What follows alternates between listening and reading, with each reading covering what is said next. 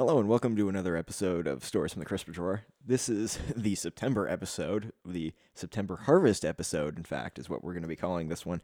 It's been a while since I've recorded one. I'm recording it at the night of September 22nd. The last episode I recorded on August 16th, so it has been a very long time. Granted, my late August and September have been really busy with work, so haven't been able to get a lot of Crisper Drawer material ready to go, and sort of delayed a bunch of other stuff that I really wanted to get on to earlier. But here we are. So I did, though, because of how long it's been, I got a lot to talk about. At least I think I got a lot to talk about. I got a nice Google Documents here, and I found a bunch of stuff going on. And, let's do a quick rundown of it. We're going to talk a little bit about Ace Combat 7. Got to go see Andrew WK when he was here in town. Been talk about some video games, the Calgary Olympic bid. We'll touch on that for a little bit. Originally, how I started off, the next thing was a funny video on YouTube about an Australian admiral talking to a senator, and how I've rethought that entire thing, and how there's now two videos, which I will link in the description of this episode on Podbean. Because I think that this is a very good example of how civilians need to be properly informed about what their government is doing and what the military is buying and stuff like this. And it's we'll get into it as we go on. Also, congrats to Boeing for their KC-46 tanker finishing the final phase of testing, and it's going to be getting its FAA approval as a military aircraft, which is pretty cool. And then GeForce. NVIDIA's releasing their new GeForce 2800 cards, and I'll do a quick touch on that. I don't have one, so I'm sort of just relaying information from people I've already gotten it from. All right, let's kick it off. Ace Combat 7 looks pretty damn awesome, both from the Gamescom in Germany, which was in Cologne this year, followed up by, which we got a release date for, which is January 18th, 2019. 2019. I should stop saying 20, blah, blah, blah. It's 2019. That's still a ways away, and it looks really damn good. And we got to also see the VR campaign. It looks like we've been hearing stuff like it's been 3 missions, it was 5 missions, then it was 3 missions. But the one cool thing is we found out that Mobius 1, the protagonist from Ace Combat 4, Shattered Skies, is who you will play as in the VR campaign. I don't know if it's only going to be 3 missions or if that's 3 missions at launch and that there'll be more now that DLC exists and the ability to do it. There are some pre-order bonuses going on that they released a few days ago. I think it was on the 19th. They gave out the information on the on the pre-order bonuses for the... Yeah, it was on the 19th. They dropped it. Maybe even on the 18th, but it's... I think it was the 18th of September. Xbox users, you get a backwards compatible version of Ace Combat 6, which means if you're on the Xbox One, you get to play Ace Combat 6 if you didn't have a 360. I have a 360. I'm hoping that carries through. Might make the Xbox One purchase I'm thinking about making a little more palatable, I guess. And for the PlayStation 4 people, you get a copy of basically an emulation of Ace Combat 5, which makes more sense as a game. I wish that the Xbox guys were getting it, and I wish the PlayStation guys were getting also the ability to play Ace Combat 6. It would be cool to have them all on one platform. Ace Combat 5 uses the same protagonist nation. So in Ace Combat 5, you play as a character from Osea, which is the protagonist military in Ace Combat 7 as well. So it makes sense. And in fact, it seems to be a similar storyline, at least from what I can tell right now. This is still over 100 days away from the game being released, and me not having played it and just watched footage of people playing it. The VR looks awesome, even if it is only 3 levels. It looks like they will be substantial levels, more around the lengths of Ace Combat 6's stuff, hopefully. Not like some of the shorter missions in Ace Combat 4 or 5. 5 had a few really short missions where maybe you only shot at 10 to 12 enemies. Granted, that was also the styling that they chose with Ace Combat 5. Ace Combat 5 had tons of missions, a huge roster of aircraft, so it is a fun game still to play. And we're getting a pretty damn big roster of aircraft for Ace Combat 7. Unfortunately, the PC guys kind of get shafted. There are some pre-order bonuses like 3 different skins, some more aircraft, and some cool stuff that both the Xbox and the PlayStation gets, and the PC guy doesn't get it, at least at launch. From what I can tell, it looks like all the stuff will either be DLC after the fact or will be worth more or will be added in later in patches. And hopefully the PC guys, which I might get as well as my PlayStation 4 version that I plan to get, because it is Unreal 4, we're hoping that there's going to be mod support on the PC, or at least people will be able to make mods. And if so, that's amazing. Now, note that as amazing as Ace Combat 7 looks, it's coming out in 2019, just over 100 days away from the day of recording this podcast. I think it's 117 days. The only reason I do know that is because I looked at the PlayStation app, which has the time to release. But in May, we're supposed to be getting Project Wingman, which in all videos I've seen of it looks just as amazing and will have PC VR support. And I think I think Project Wingman is probably going to be a better game on PC without the crazy storylines that Ace Combat takes. Hopefully they complement each other. That's all I can hope for. So that's kind of it I've got about Ace Combat 7. I mean, it comes out a week before the Resident Evil 2 remake comes out, so those 2 weekends are kind of dead for me now. Yeah, the weekend of the 18th and the weekend of the 20... what's the weekend following up? It's only 7 days, so the 25th, of course. Those are important days. Also come around the fact that that in December we're getting the new Smash Bros, which is kind of being a little bit of a controversy because it turns out one of the Pac-Man Smash Bro amiibos will only be released at Best Buy, and it's like, oh, come on, don't selectively release the stuff and make it hard for us to get it if we want it.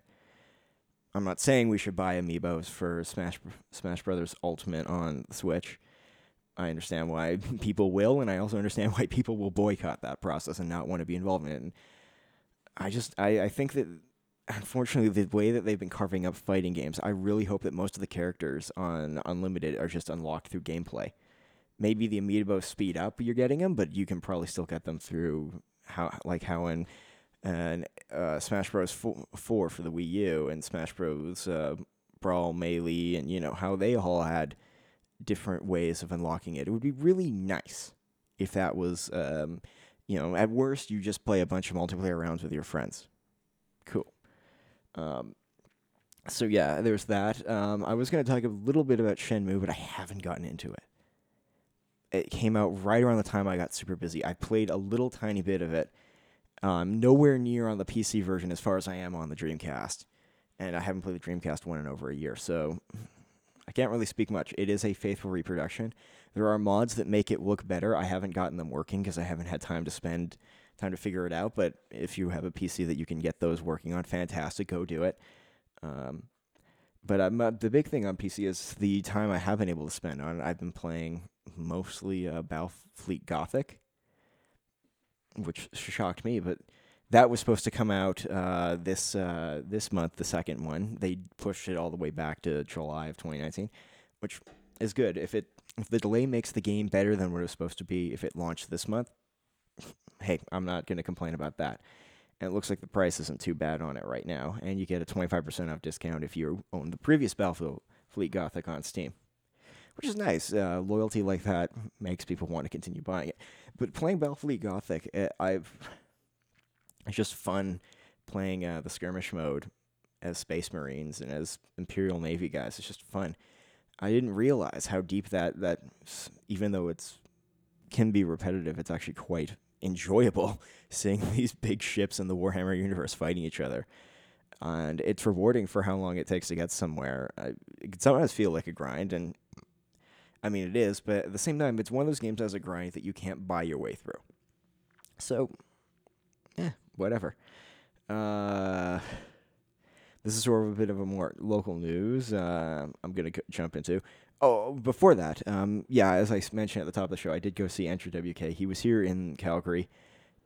That was an amazing show. I went with my older brother. That was just ridiculously fun to go see. It was September 11th. The band that went before it, oh gosh, I wish I knew. I have it saved. At least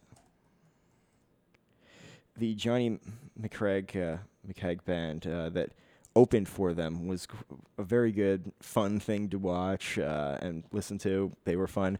And Andrew, holy crap, is his band amazing. That was just an amazing thing to be part of, and it was a privilege to go and watch that and experience the enthusiasts and the people who were just there to listen to his music and the people who wanted to mosh. It was quite an event to be at. And, he's been partying for a long time, and it was fun to be part of one of these amazing parties that he happened to have in Calgary. Just luck, and thanks to my luck that my brother spotted those tickets, and we went and got them. It was great. Some more local news. This one's a little less fun and a little more annoying. So Calgary has been trying to bid for the 2026 Olympics. And I'm really, really annoyed that it looks like that Calgary might... it just makes me mad. There's only a few places really bidding on it right now. I think it's the 2026. Here are the cities that are currently taking place on it. And there's only 4 left. Calgary is still going for it. Why? There's a city in Turkey going for it, which I cannot pronounce the name. Erzurum, I think. If I butchered that, I'm sorry for anybody who knows how to properly pronounce it or is from there. I have no ill will towards you guys. Stockholm, Sweden is going for it, and Milan and another, I guess Milan and a district in Italy are also going for it. Japan has dropped out. Sion, Sweden dropped out. Sion, Switzerland dropped out, actually. And Graz, Austria also dropped out. All of these have been withdrawing this year. And it's supposed to be soon that we're finding out. So, Japan withdrew this month. I don't want Calgary to win on the grounds of it's going to be extremely expensive here. We will lose a lot of money. The federal government and the provincial government will have to definitely put a cash injection into it.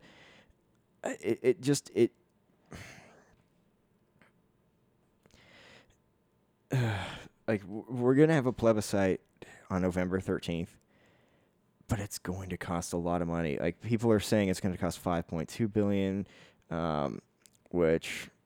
it's going to cost more than that. And the last Olympics that made money, truly, was the Olympics in L.A. in 1980. I think it was 1982 or something like that. It was a long time ago. There has been no Olympics since then that has actually made profit. Utah broke even, but that was when they did some fancy bookkeeping and they were able to wipe out some other stuff, and they were able to convince the IOC to give more of the advertisements to Utah and Salt Lake versus how they now have it, which they own the 70% of the video streaming rights and the advertisements from video systems, even though they don't provide a lot of that. The IOC is almost a criminal organization, in my opinion, at this point. They oversee these judge panels that seem to have a ridiculous level of corruption. It takes a long time for them to actually solve it. And when they actually have true evidence that nations or teams are doing it, they ban the nation, but then they allow the team to compete, and then eventually they get pressured because they need the money. It's like, if you guys are all about money, you're obviously not trustworthy enough to run these Olympics, so why should we allow you to run the Olympics? That's just my opinion going forward. These Olympic things are supposed to bring the world together. And under that view, I wish that these games happened, but I wish they weren't just these extremely expensive spectacles that required government massive intervention in these projects, because they just cost obscene amount of money, and they generally leave the places worse off. Sure, it's a short boost in tourism, but a lot of these facilities are eventually scrapped or shut down or turned into nothing because they're you have a surplus of them. Like, you can argue building 3 or 4 more NHL grade hockey rinks or near NHL grade hockey rinks in Calgary would be great, but what happens when they become too expensive for community associations and sports leagues for mid-tier, adult or teenager and high school and those tiers of sports that can't afford to do it? Do they just crumble? That seems to happen in most other places, or they get dismantled or they get abandoned. And this being the first world, that's harder to get away with, but it's still just absolutely amazing. And we spent tons of money on it before we even we've spent tons of money on this group that is accountable to nobody in the long run. They could completely spend and say we're gonna win, and then screw up the submission, lose it, and the IFC says sorry, you screwed up by a day, and we still wouldn't. We'd have to pay all these guys off who did it. And it's just gonna cause lots of money and problems, and we need to do it. We're gonna need a new facility to host. The Saddle Dome isn't gonna be good enough. We're gonna need another facility. So either the Victoria project or the other project down by the pump house would have to go forward. The Calgary field house, one of those two would have to go forward. This would give the government arguments to pay for it versus having those two projects be privately funded by the Calgary Flames and the Sports Authority or the Sports Corporation here in Calgary. And that's how they would probably get around it. Do we have enough time to do it even? We'd have 8 years to construct and build the stuff. And you can build a stadium in about 3 years if it's done well. But then you have to build the infrastructure around it and get all that. And our C-Train system, which is our light rail above ground system, is not perfect. Our bus system isn't amazing. And it would logically have to be placed easily access to that because of tourism. And most of the tourist industries here in Calgary would keep some of the money here, but all the hotels are international. Besides from wages, any excess is going to be taken by these international corporations and moved out. Sure, the only hope is that Airbnb stuff happens in Canada, that Airbnb is not banned in Calgary, and that a lot of Calgary people have spare space to rent, which right now doesn't really exist, and maybe in 8 years there will be, but it has space to rent on Airbnb, and these people are sticking around, and the money's going to the local citizens' hands, pockets. But I also see that the hotel commissions and hotel groups are going to fight that, saying that that's going to hurt their profit line, and why would they reinvest? And it's a mess. I don't like the idea of the Olympics being hosted by Calgary. And to be honest, for the other 3 cities, I don't like the idea of them hosting it either and having corruption and mass expenditures on money for things that will be very temporary. I don't want any government screwing around their citizens for this very short prestige, which then completely disappears after only a short period of time. So that's my thought on the Olympics. It's bullshit. I hate it. Why are we effing doing it? Why the fuck are we trying to take on these Olympics? And people who say, oh, well, it brings prestige and national and all this stuff, it's like, yeah, maybe the 1980 Olympics helped us out of a depression, but that was a depression that was much different than today. And there's a lot of things that can happen. Also, those guys who did the 80 Olympics stayed accountable to us. We still lost money, but there's at least some accountability. The guys who are doing it now, they're going to be gone. And they're not going to give a crap when it happens. They're not going to give a shit at the end of this all. So it's ridiculously stupid, and I'm not. Just a waste of money. The city already has enough problems. The province already is wasting enough money. We've had a huge, with our pseudo-socialist New Democrat Party provincial government that has wasted tons of money in all these green initiatives that were supposed to get us a pipeline, which then turned out it didn't get us a pipeline. The federal government had to buy the old pipeline so the new pipeline could go, and the federal government then got blocked buying the new pipeline. I'm ranting, but, politicians versus political scientists. Political scientists want to give you the full answer. Politicians can't give you the answer, because if they do, you won't vote for them. So I'm not happy about any of that. And, if we got, I don't know what the debt is in Alberta right now. It's ridiculously large. We used to have this very nice heritage fund, and now that's completely gone. And now they want to bring in a provincial sales tax to help build that back up. It's like, you're going to straddle, you want to take these ridiculous expensive investments and tax the regular people for it versus charging the people who actually benefit from it more. If the IOC wants to host an Olympics in a city, they should front a ridiculous amount of the money. They can do it. If they're making 70% on the advertising for TV and internet and radio and all other medias besides from watching in person, they can totally put up a ton of frickin' cash. Maybe they're not $1 billion organization. Like, what are they? What is the International Olympic Committee worth? Like, it's... let's see what it is. What they claim it is, net worth. $6 billion. They say. I highly doubt it's that high, but it's probably ridiculous. The International Olympic Committee. Let's see what they say. It's it's a Swiss private non-government organization. Yeah, do we have finances? Because it would be really nice to have frickin' finances on these guys, because these guys are just ridiculous. Yeah, it's higher than that now, I know that. But it's ridiculous. And of course, they have all these other national committees and these regional committees that didn't have to do it. It's like, I don't like them at all. I mean, this is a non-governmental private organization.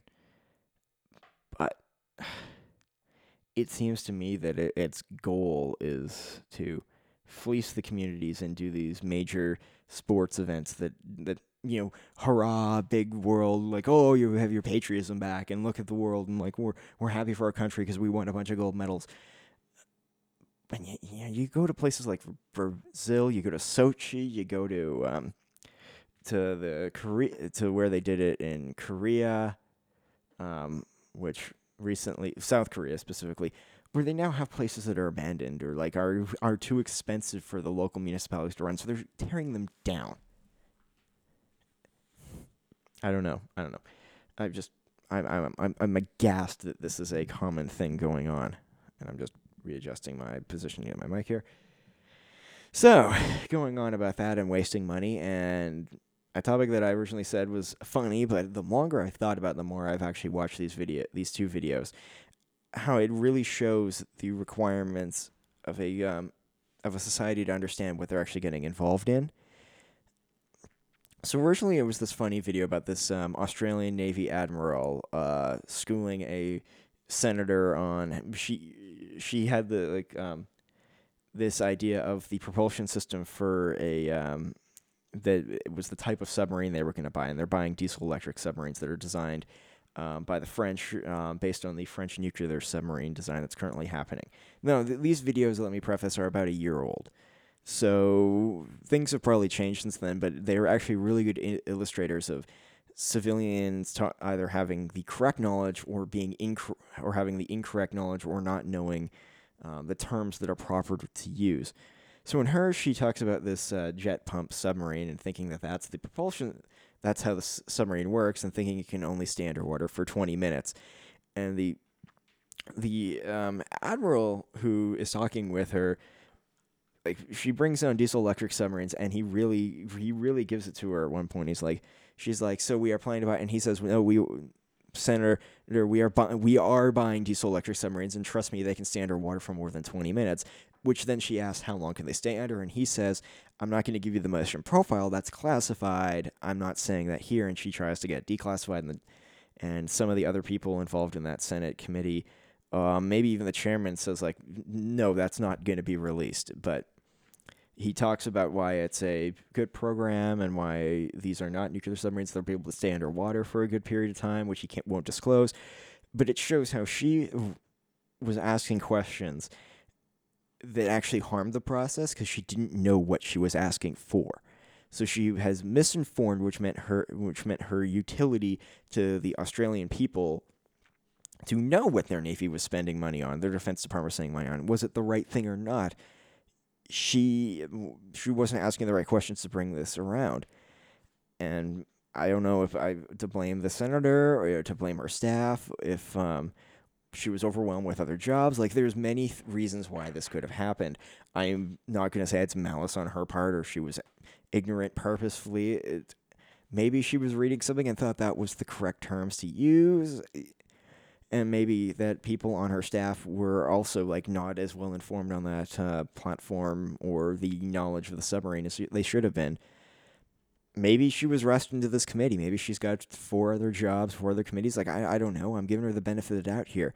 But it showed that with her not having the correct knowledge base or the good enough knowledge base, she wasted her time. She wasted the admiral's time. She wasted the committee's time.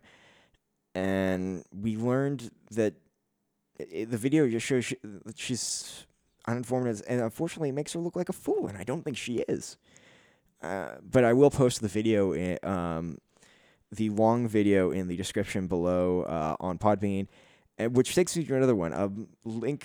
This one was hosted by the Australian Green Party on their YouTube channel, but was actually this is the exact opposite. This is actually a very good discussion between the Australian Air Force and this senator who's talking about the F-35 and how they've come and they're being trained on it and how there's going to be helmet changes and knowledge and a concern about a new radar that China's building, that the Air Force pilots are saying, like, it's always going to be this game of one-upmanship. Whether it's as capable as or not is a different thing. He asks extremely good questions, and he was concerned both about, like, is this an expensive project? Is it worth it now, or is it going to be worth it over its lifetime? You can't tell me how expensive it's going to be to run, which nobody really knows how long the F-35 is going to stay in the air. Is it going to be a 30-year fighter jet? Or is it going to be a 20-year? I mean, at the expense, you're really hoping it's going to be 30 to 40 years, but technology changes so much, it may not be. Drones may completely make it obsolete in 10 to 15 years. Who knows? Who knows what happens with this technology?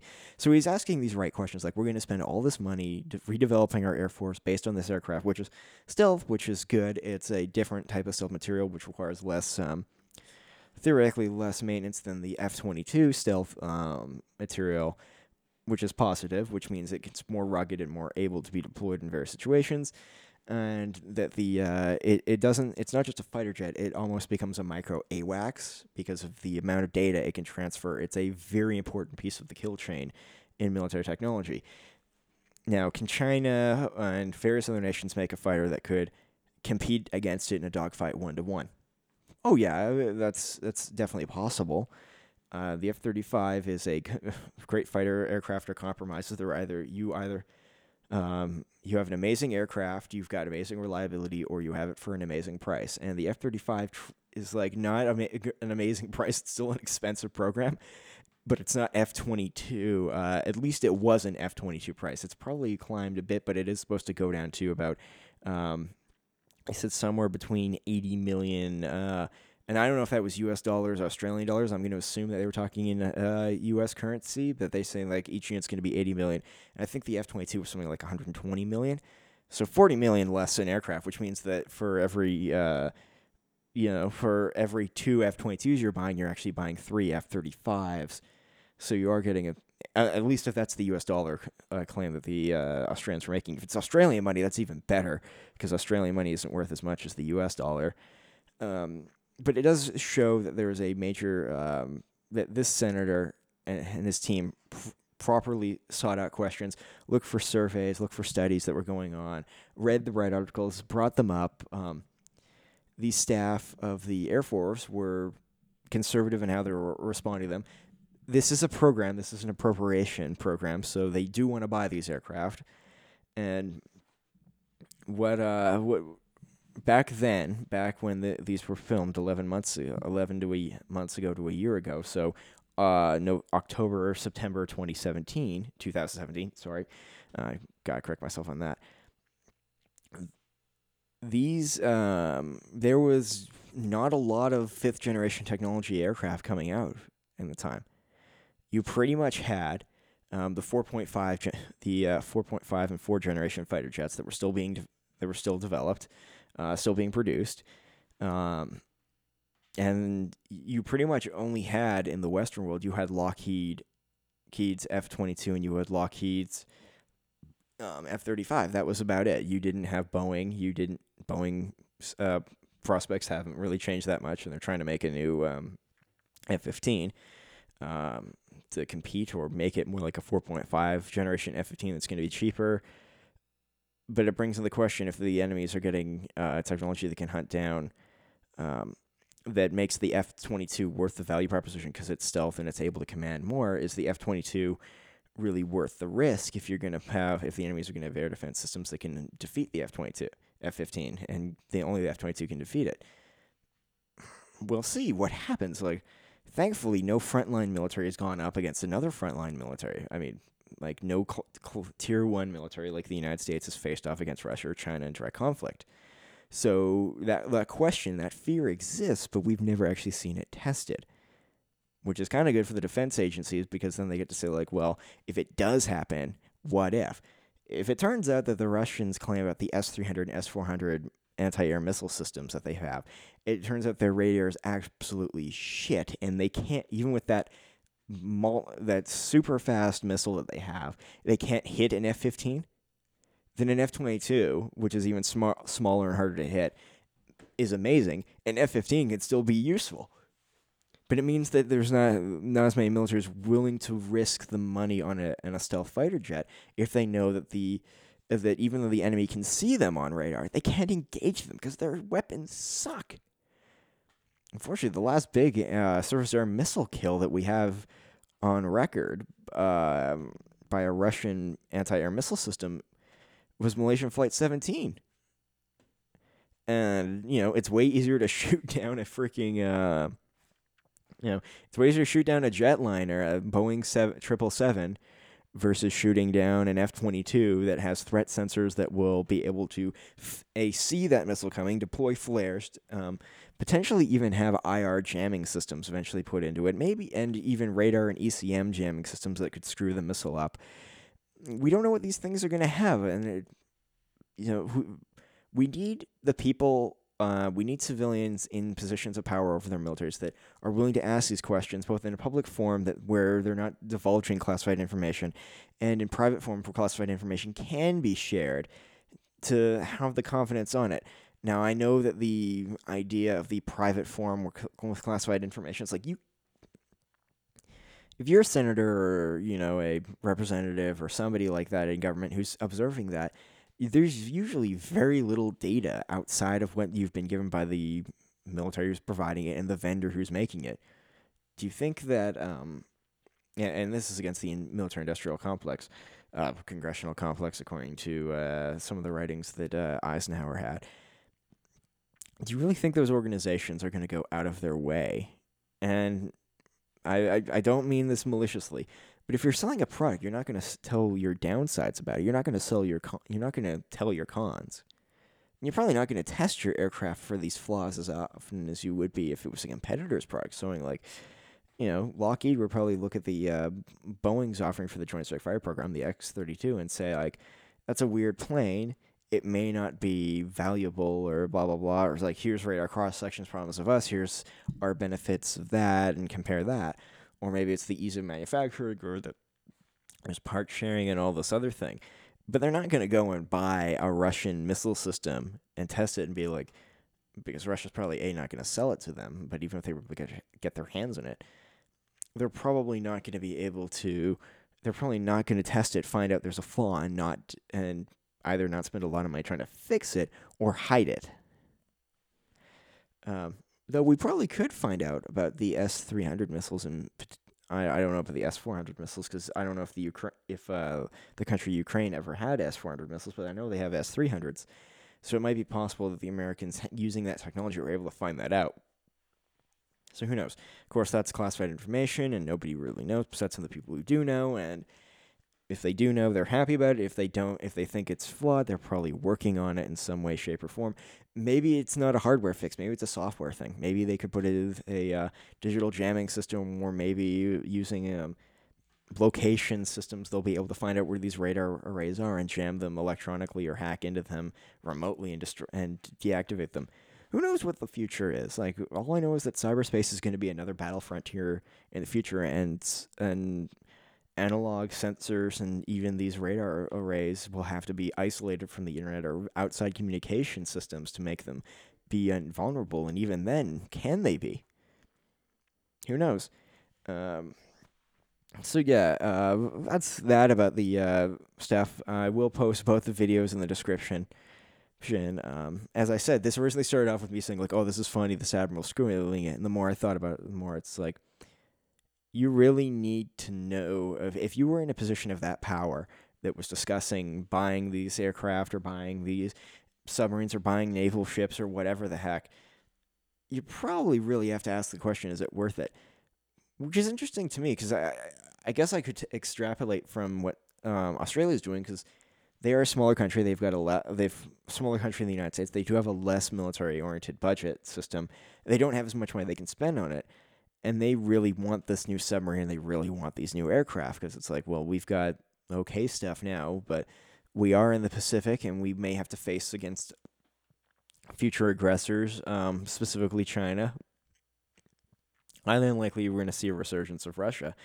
But who knows what India decides to do? If India is going to be a nice, friend of the Commonwealth nations and NATO and stuff like that, or is India going to want to become its own superpower and be a dominant force? Who knows what that's going to be? And they're closer in engagement range than the United States and Canada is. They have to cross the entire Pacific. Jeez, where is my tongue today? I need to take an axe to it. Oh, that was just terrible. I'm so sorry about that. But their proximity to potential world threats is much greater. They also have North Korea, which they have to contend with. They're closer to Iran, technically. It makes sense that they want better technology and better capabilities, as opposed to the United States, where the Senate and the Congress throw money at the U.S. government and say, like, oh, we got to keep these open. We got to keep these open. The U.S. Defense Department's like, why are we buying that? We don't need that. Why did you? We told you we only need 10 of them. Why are you buying 400? But then you also have the U.S. military spending ridiculous amounts of money researching a new firearm, a new bullet to replace the M4 M16 series, which they've been doing since the freaking 80s, and they've never done it. Most of the time, they've been picking either guns that have the ability, like the advanced infantry weapons, which were either shooting flechette or multiple projectiles at the same time to have higher hit probability.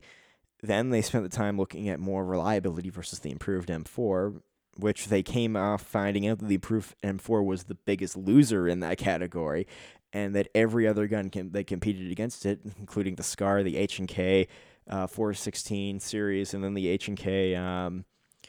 it was like there was only 4 guns that were actually in that competition. There was let me look that up. But I know there was the SCAR Light that was like the second place finisher. There was the H&K XM8 was brought back out and won that competition. Just this is old. I know this is like.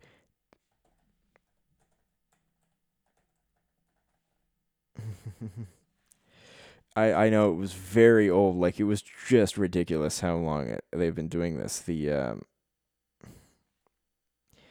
Just how long they've been trying to change it out and get other firearms in it. So they've they've done these ridiculous competitions to replace it. Let's see. So, so the 2013 individual carbine. Let's see. They had the Barrett made their Rec 7, which could use 5.56 or 6.8 Remington. Beretta's AR 116. Like, I want to see how this, because we actually have the evidence of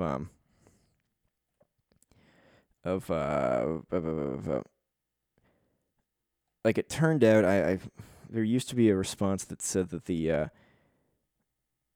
best guns were so. They had so they had the SCAR, they had the H&K 416, they had the ACR by Remington. What's this? Bear Elite by Adcor. I don't know what that is. Looks like a weapon based on an AR-15 platform. You had the Beretta, and then you had the Colt Advanced AR Advanced M16 family. but it looked like from what I remember reading at one point, it was like the XM8 absolutely destroyed everybody. It was it was ridiculous. Like the XM8 had between failures, it was a very expensive program. I know that much, and it turns out it was pretty much just a candidate of this design. The XM8, I think, won that with like a ridiculous amount of shots between failures, followed up by, it was either the 416 or the Scar. I think the Scar had it, and then the 416 was next, and then all the other guns. And even Colt's advanced M4 was considerably better than the M4 that the U.S. military was using at that time when they did the test in 2013. But the project ran nowhere. Now they just completed a new compact semi-automatic sniper system, which the H&K 417 combined with its G28 gas from Germany won, and that's 7.62 caliber rifle, but it's more of a precision rifle. Where there are better calibers out there now for precision. But we know that from various statistics, the military still likes 5.56. It's a light recoiling bullet, but depending on who it's hitting, it's not having the terminal effect of putting them down. It takes multiple shots. Now, the argument is do you want a light recoiling rifle that can carry 30 rounds? You don't want a heavy recoiling rifle that you can carry 20 rounds in. But I guess that becomes different. It's like, well, if I takes 3 rounds from my 5.56, and for your, whatever the magic bullet that isn't 7.62 is, if it turns out that you only get to carry 20 rounds in the magazine at the same weight, but it only takes one to take them down, you're like, well, I can engage twice as many aggressors effectively. And that, granted, that also depends on how good other nations' body armor is. When I was reading about this, they were talking about how Russia's new body armor can apparently stop the new 855A2 ball, armor penetrating ammunition. I don't know about that. I don't test body armor. I don't have access to body armor to test. Russia does like making good body armor, but we'll see. They also showed off like these new, like, soldier like tanks that these troops wear this power armor that Russia's building. But will that actually be a thing for a while? Like, all these amazing technologies are going insane. Like Russia was building the T-14 Arat tank, and now apparently it's too expensive for them to launch as well as like put into full scale production. In fact, they're probably looking at building a new generation of the based on the T90 frame, like an upgrade version of the T90 frame with a different gun, and not looking at all this remote technology, but looking at a much more manual system like the T90 is compared to the T14 to replace it or to supplement the T14. Like the T14 will be like one tank in a platoon, and then there'll be 3 other of these supplementary tanks backed up by T90s. That's at least what I've heard. Granted, Kalashnikov's making some new good firearms. But it's also the same with the Russian defense industry, which the U.S. always puts up as like they're the biggest threat. I mean, technically they are, because they do have the most advanced technology, but they can't field it as they used to. Like when they were the Soviet Union, they had so many nations and so many factories, and they were willing to go into bankruptcy to do so, and that's what destroyed the Soviet Union. And Russia's never really recovered from that financial collapse. It's sort of been like it doesn't have the financial strength to make this massive army like it used to have, and it acts like it does. So they can only spend their money in certain areas. Like they've got all these, like they like the Tu-160 Blackjack bombers, but they're very expensive to fly, and they're very big, and they have limited usefulness. So they'd rather keep their Tu-95 Bears flying because it's a much better aircraft. It's much more reliable, and they have much more combat experience. And in combat experience, they probably do have some combat experience with it, but it's probably just more historical life and use. And then you go to their Air Force. It's like they're buying these nice Sukhoi and MiG-based fighters, like the MiG-35, which is an upgrade version of the MiG-29. They've got these Sukhoi Su-30s and Su-35s that they're developing. But they spent a lot of money on the PAC FAT-50s, which is, I think, now considered the Sukhoi Su-57, if the nomenclature is correct. but it looks like now that's becoming another tech demonstrator. That it's ridiculously apparently it's just ridiculously too expensive to actually make it into full on use. Like, it's just too expensive right now. As far as we know, they have 12 aircraft. But we don't know much beyond that. They said that they weren't that they were a very expensive aircraft for them to make, and that the deal with India that was supposed to be the big thing that was going to make them continue past 12 aircraft, it doesn't look like it's going to happen. Now, yeah, where is it?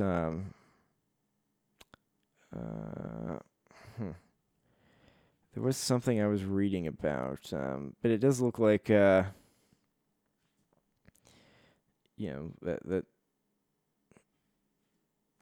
I don't know. The evidence seemed to tell me the last time I took a look at it, Russia was not very very, very happy in the long run with what was going on with the thing. So yeah, in July, let's take a look. They were talking National Interest Magazine.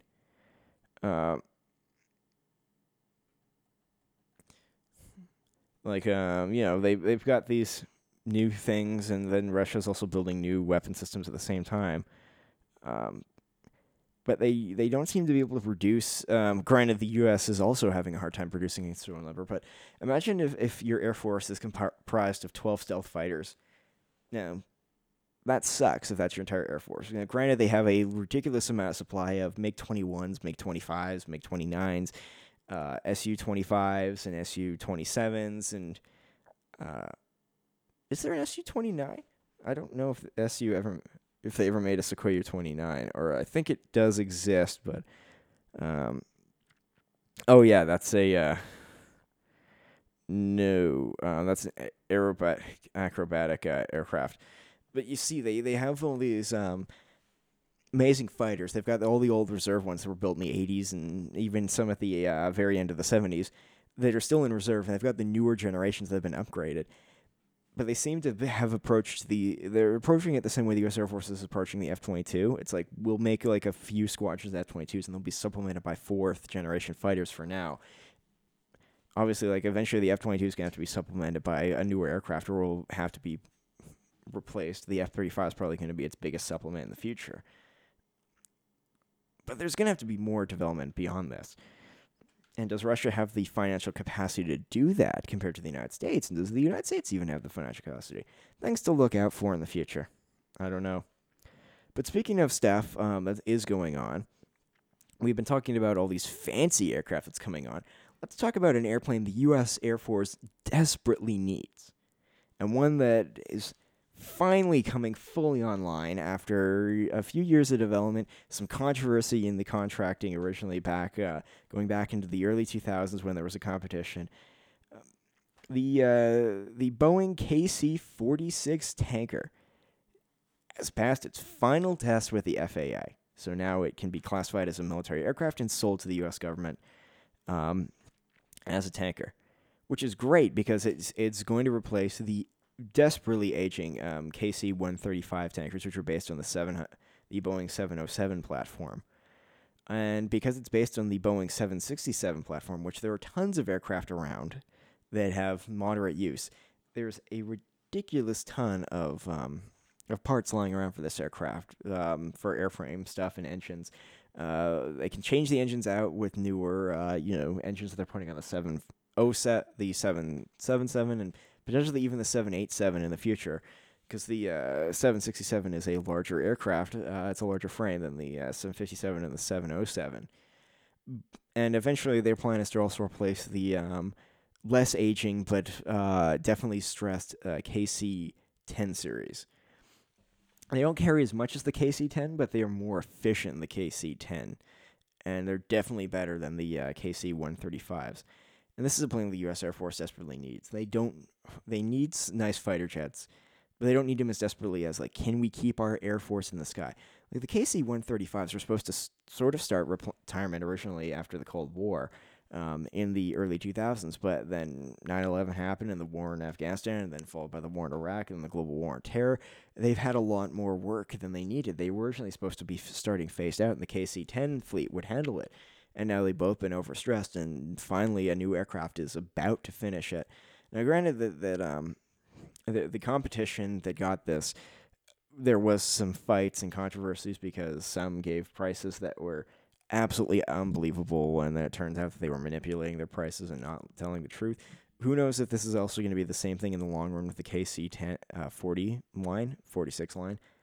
Hopefully not. Hopefully that, like, most of the bugs have been ironed out of this thing. It's not going to suddenly add an extra $1 billion over its lifetime, but the U.S. Air Force needs tankers, and so it needs to supply it with its allies. Like, and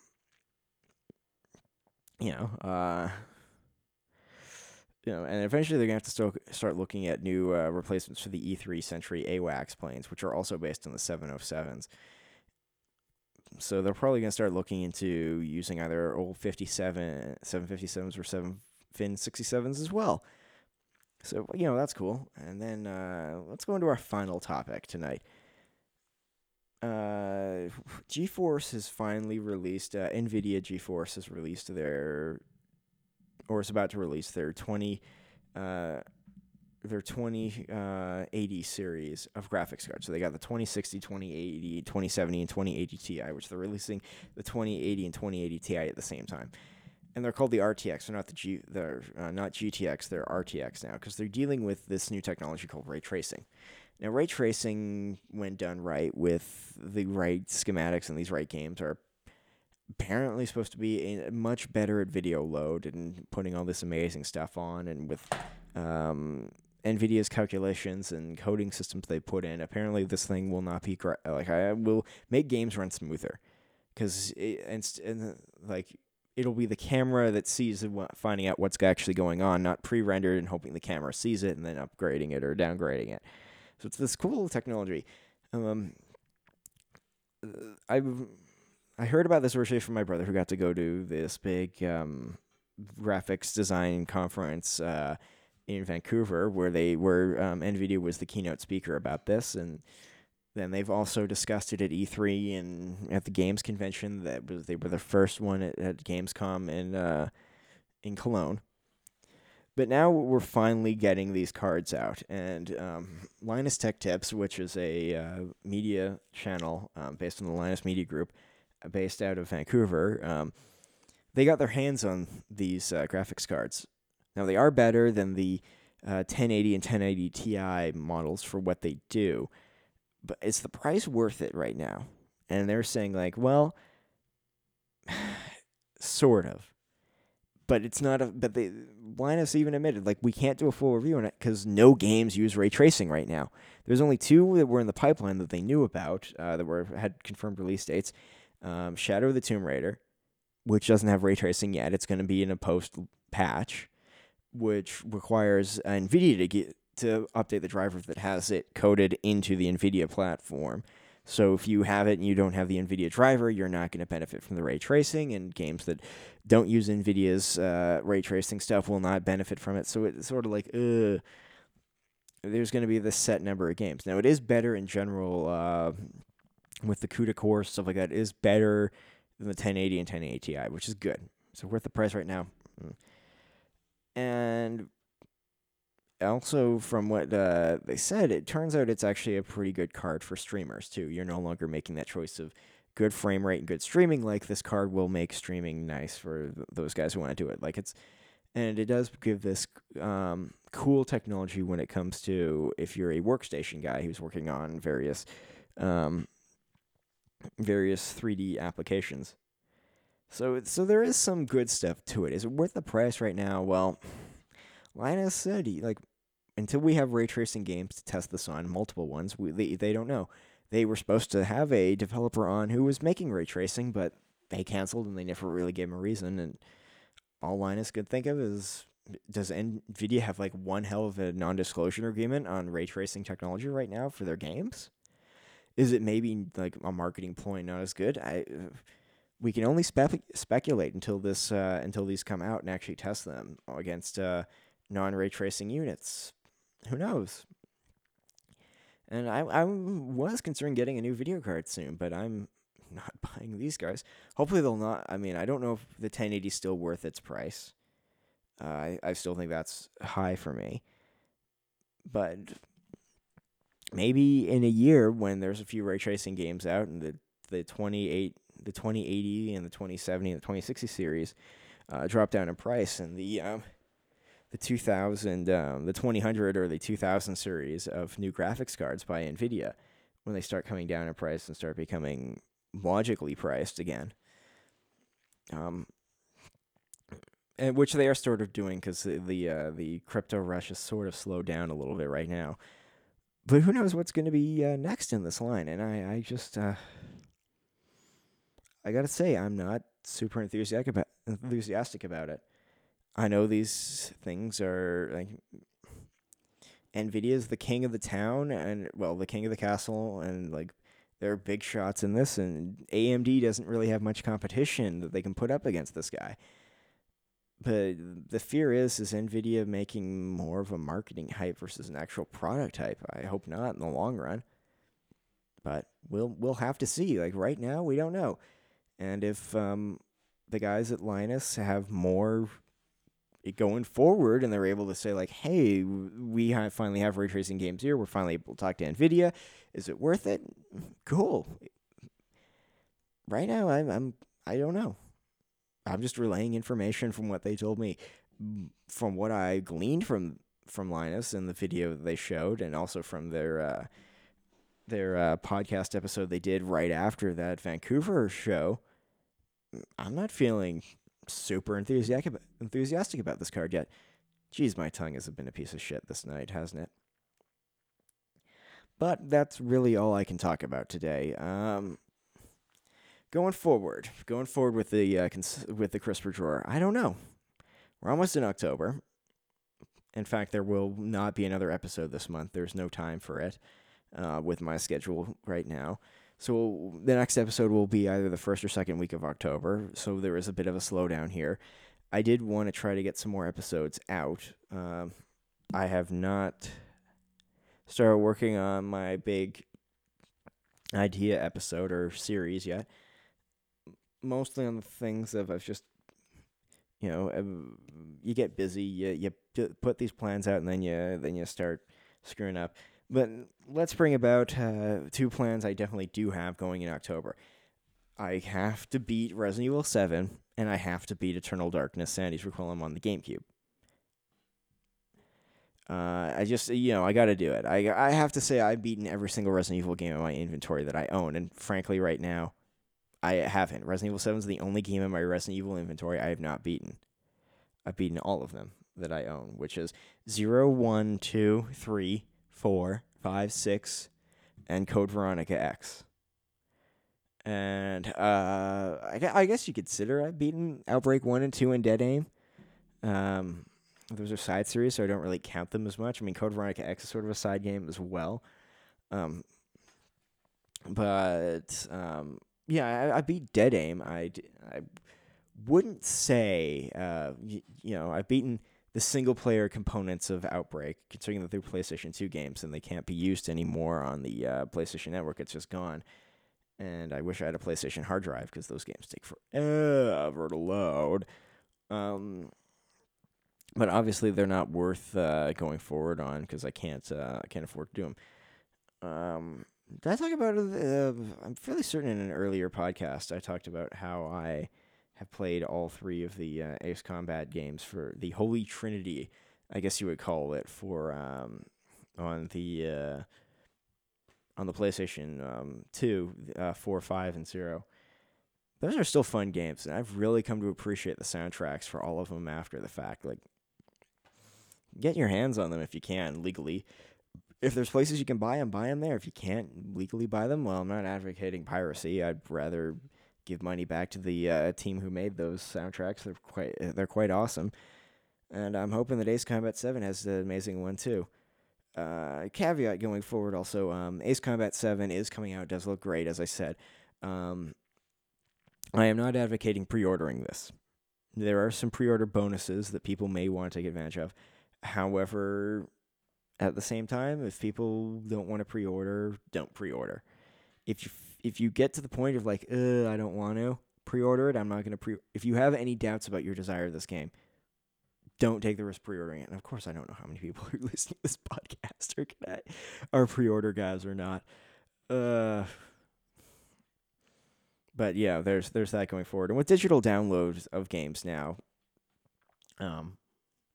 really, you shouldn't be pre-ordering this stuff. And I wish the pre-order culture where you get like, oh, all these special things if you pre-order it. Like, I hate that. I mean, I'll say this much.